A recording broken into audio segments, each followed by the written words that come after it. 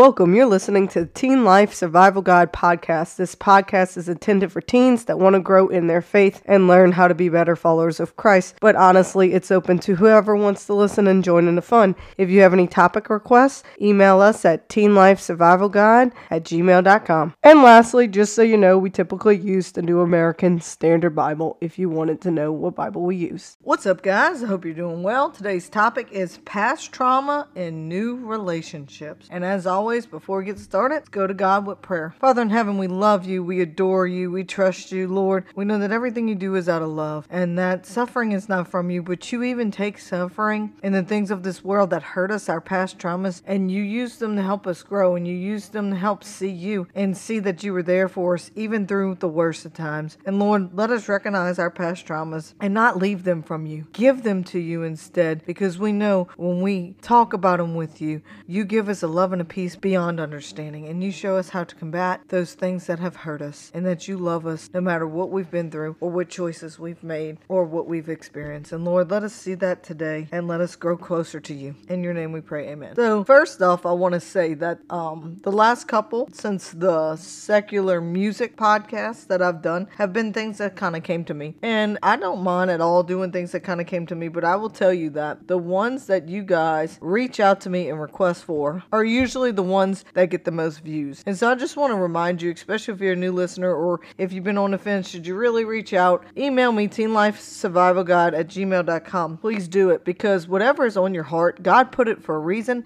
and you want the answers to it. And y'all know I'm just a vessel. I'm just doing what the God puts on my heart. But you might want the answers to it, but God also might be calling you to that question, into that deep study, because other people need it too. And that's exactly what happened. The secular music one was a request, and I can't tell you how many people listened to it, and I'm sure really enjoyed it. It's one of our highest view ones, and that's what we want to do. You know, God put it on my heart that teens and adults too, we need, a survival guide, and the Bible is a survival guide, but sometimes we have to work through it together. And so we're a little family here, and I want to keep encouraging you. So as you get any ideas, if God puts it on your heart, even if you think it's a topic we already did, or you just have a silly question, email me.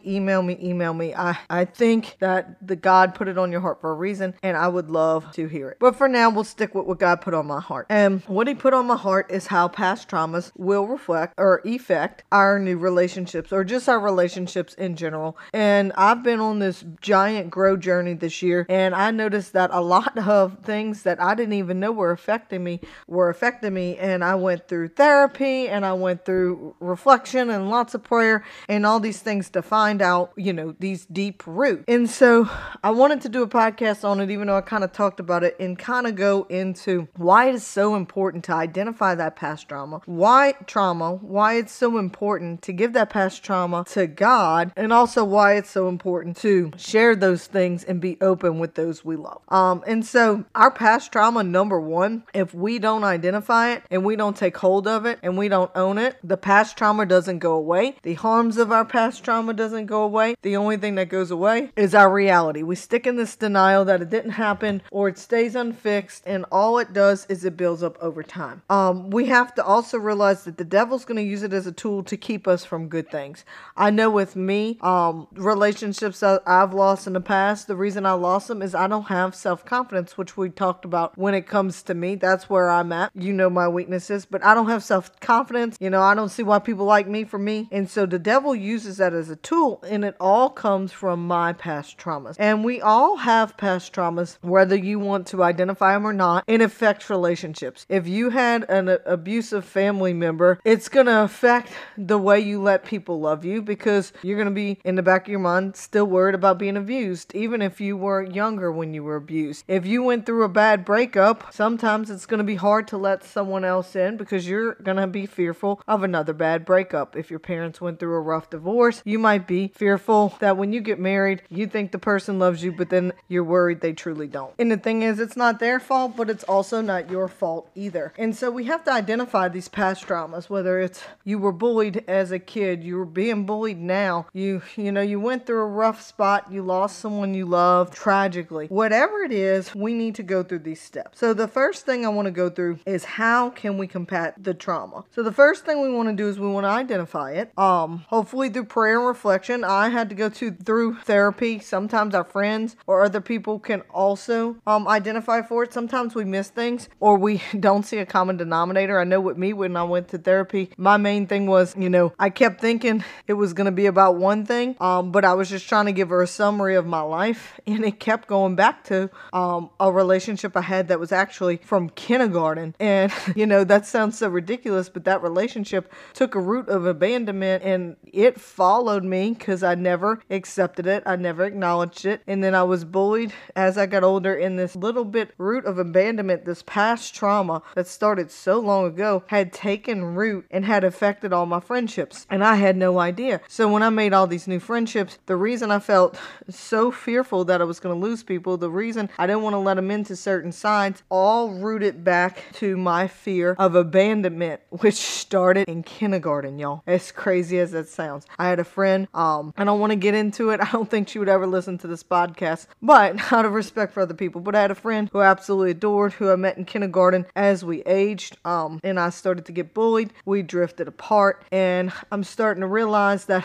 although I still loved and cared about her, and although I didn't feel like I held a grudge, I started to realize that the fact that when I was being bullied, she didn't stand up for me, really broke me, and it made me have this abandonment with all my other friends. I always felt like, I wasn't good enough, or I wasn't cool enough, and it all root back to because people didn't accept me, they bullied me, and the fact that she didn't choose me, that I let her into my heart and she didn't choose me. And although she never bullied me and she was never mean to me, this was something that the devil used to kill my self-worth and to discourage me. So first we have to identify. Once you identify what is the root, what is picking at you so much. And mom was love and abandonment, and it wasn't just that relationship. I had some love things too. But once you figure out what it is, identifying it, step 2 is monitoring it by reflecting on your day.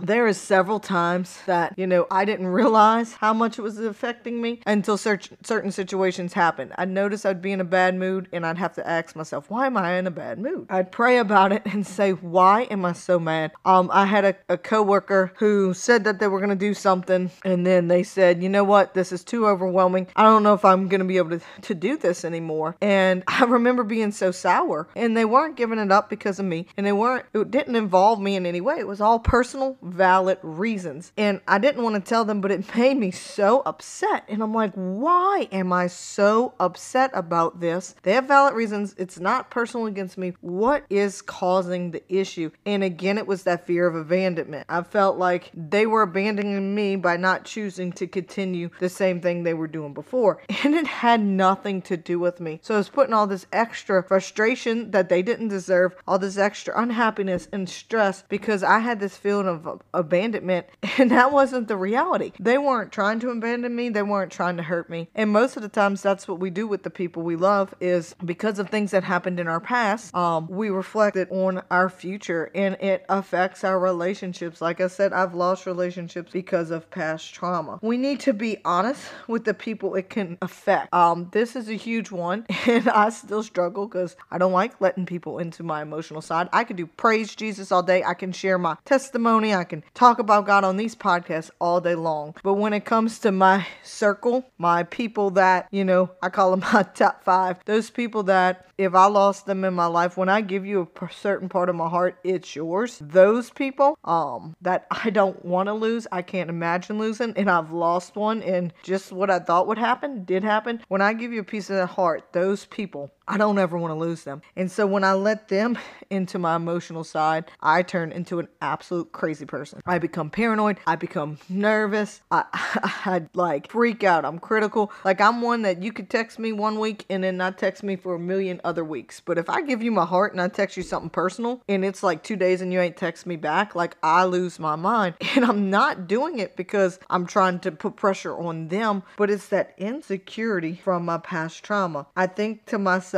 that they're going to abandon me. I let them into this part, and that's the part, maybe that people don't like, and so they're going to leave me. They're going to abandon me. But what I've noticed is the more I've let people into that part, and I explain to them, look, this is on me. This isn't you. I'm not judging you. I'm not mad. But, when you don't reach out to me or you don't do this, like, this is why I struggle. I have trauma. I have abandonment issues, and I'm just honest with the people I love. Now, do I do this with everybody? No, we're talking about those people who you prayed to God and they're your people. And I know I run the risk, it's happened before, of letting someone into that side of me and them not choosing me. But I know that if that happens, that God's going to give me the strength to get through. But if I truly love them to the point that I feel like I can let them in, I shouldn't hold that back from them for fear of them leaving. Because at the end of the day, honesty is the most important. And at the end of the day, even if I lose them, nothing on this earth can harm me. Nothing is too much to lose except if we lose Jesus and our eternity. And I know it's hard, especially when I've let someone in